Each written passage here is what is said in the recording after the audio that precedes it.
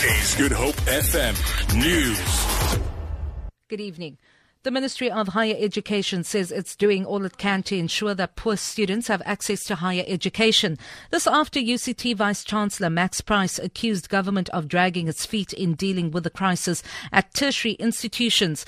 Ministry spokesperson Harold Maloka says they have a plan in place. Well, government has demonstrated its commitment to finding a lasting solution that will ensure that access to higher education is possible, particularly for students that are coming from poor families. Government has made sure that it has put together a comprehensive package for the 2017 academic year. Students that are coming from poor families, from the middle class and the missing middle, which don't have to pay any fee increase.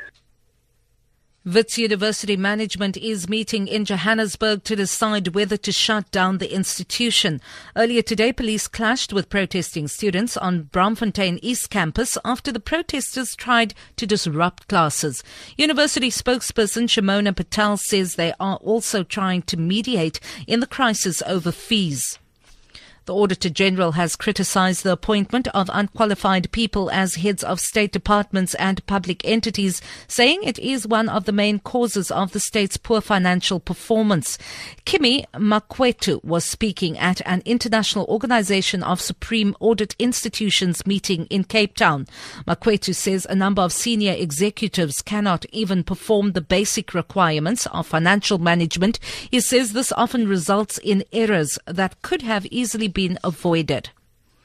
President Jacob Zuma says marginal economic growth will help fend off the possibility of a credit rate downgrade in December. He was addressing new foreign diplomats in Pretoria. Finance Minister Pravin Gordhan is currently on a roadshow in New York, where he is meeting global investors and fund managers ahead of the review of South Africa's credit rate status.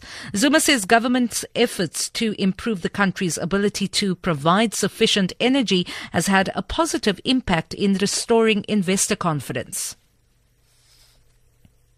We have considerably alleviated our energy shortage. Our economy has registered a 3.3% growth in the second quarter, which will buttress the hard work that our government has been doing. One of the most powerful Atlantic hurricanes in recent years has made landfall in western Haiti. People in coastal areas have been urged to move to higher ground. Paul Adams reports. Hurricane Matthew is threading its way through the islands of the Caribbean. Forecasts show it passing right between the western tip of Haiti, where it's just made landfall, and the eastern edge of Cuba, which it's expected to reach by the end of the day. Some coastal areas are already underwater. But the whole of Haiti is extremely vulnerable. In the capital, Port-au-Prince, two vast slums, La Saline and Cité Soleil, home to as many as 500,000 people, are at sea level. The government has tried to persuade residents to leave their flimsy homes, but there's little public transport, and many people, worried about looting, have refused to move. For Good Hope FM News and Traffic, I'm Vanya Kluter-Collison.